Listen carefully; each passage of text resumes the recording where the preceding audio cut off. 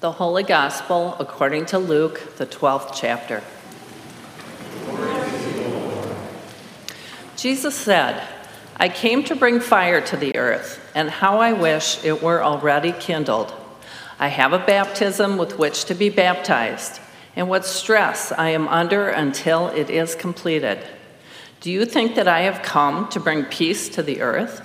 No, I tell you, but rather division. From now on, 5 in one household will be divided.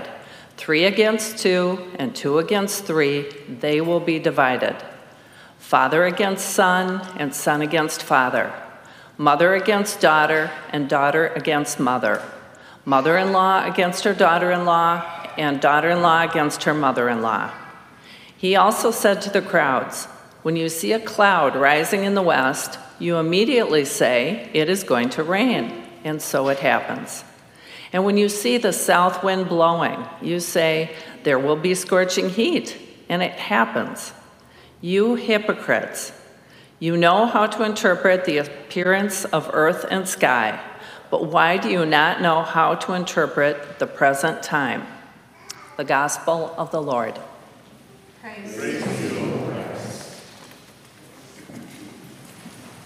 Dear friends in Christ, grace and peace to you from Jesus Christ our Lord. Amen. Well, this past week, Dennis came into my office and he said he was going to speak for 1 minute for every year that he's worked at St. Philip the Deacon. So I didn't prepare a sermon. And actually now, after hearing the text from Jeremiah and from Luke, maybe I'll just take a hard pass. No, I won't do that. So when I read the text for today from Luke, the same one that Carol read just moments ago, I had this idea that kind of popped into my head as I was reading through, which is a difficult text. And I started to see kind of the scene unfold in my head. And I pictured the disciples who had been now following Jesus, teaching and preaching and healing along the way. And Jesus has certainly been bestowing upon them some wonderfully profound and beautiful words. And so I picture Jesus, maybe they are out walking on the road, or perhaps they are about to sit down at the table and break bread together, or perhaps they're just sitting at the local coffee shop, right, enjoying each other's company, when Jesus takes a deep breath and the disciples say, "Hold on, he's going to say something. It's going to be really good. It's going to be powerful. It's going to be profound. It's going to be beautiful, I promise you." And then Jesus says this, "I came to bring fire to the earth, and how I wish it were already kindled. Do you think that I have come to bring peace to earth? No, I tell you, but rather division." Imagine the disciples in that moment thinking, wait, excuse me, I'm sorry, wait just a second. Jesus, could you repeat what you just said? I heard something about fire and division, and only for Jesus then to affirm what they heard was correct. Oh, yes, fire, division, yeah, that's correct. Father against son and son against father, mother against daughter and daughter against mother, mother-in-law against her daughter-in-law and daughter-in-law against her mother-in-law. And there the disciples go, "Yeah, that's what I thought you said." Yikes. I would bet that most of us rarely, if ever, think of Jesus in such a distressing way. All those kind images that we may have of Jesus suddenly shattered in the presence of this text. And so what is our initial inclination? What is our initial desire when we hear a difficult text like this one in Luke?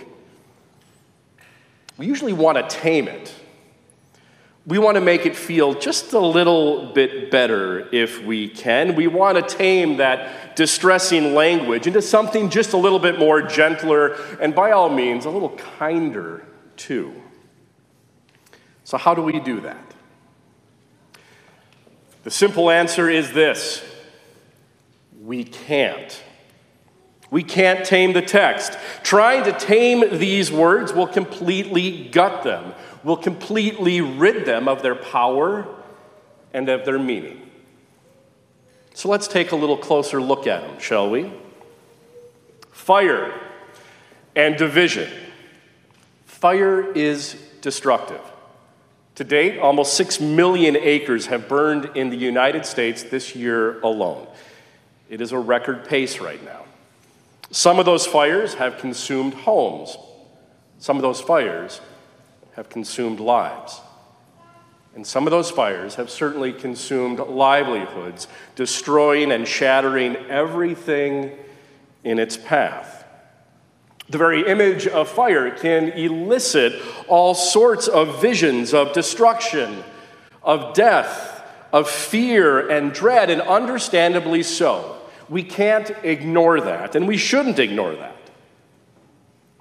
But what we must also remember is that in nature, fire can also recreate. Fire burns away brush and builds resilience against future fires. Fire generates heat that causes plants and trees to release their tiny seed pods that germinate and create new growth, new possibilities, new life. As green shoots emerge from the earth, life that is only made possible by the fire itself. Yes, fire can be destructive, literally and figuratively. We've all seen the effects of that, and I know that there are some of us this morning that are right now dealing with our own fires that are burning in our lives. But today, Jesus reminds us that fire can also be rejuvenating. It can renew, and it can restore everything in its path. So today, we are reminded that when we stand by Jesus, we are standing by a spirit-filled, renewing, and purifying fire. A fire that brings with it new and everlasting life. A fire that brings with it new and beautiful possibilities for each and every one of us. And that's the good news here. That's the good news. But Jesus also then reminds us that when we stand close to that fire, when we stand close to Jesus, that same fire can bring about destruction in the form of division and hostility. So Jesus warns all of those around him, that those who make a commitment to him will be persecuted. Jesus will be the first. They will find that their relationships with others, even those closest to them, will be affected by that commitment. And that was most certainly true in the early church when so many people came to faith not as a household, not as a family, but as individuals, bringing about divisiveness in those family systems.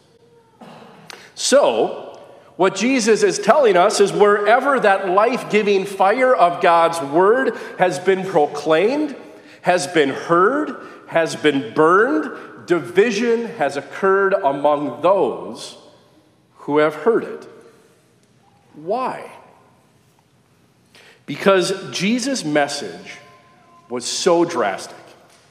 Jesus' message was so profound. It was radical. It was antithetical to the day. And therefore, his message was divisive. Now let's think about it for just a moment. He taught and demonstrated that sins can be forgiven and that any life can be redeemed, even those in society that were often considered completely lost, completely worthless, completely unredeemable. And here's the thing. God is still the same today. God will not turn anyone away, no matter what they've done, if they come to him truly repentant, truly sorry for their sins. That is profound forgiveness. That is profound grace and mercy. Let's think about his message of love and acceptance. This may very well be the most radical, the most profound thing that Jesus said or did. He loved everyone, even those who hated him and who persecuted him. And it's still, his love was never dependent on anything anyone else did for him. His love was unconditional. He loved then and loves today because that is who he is.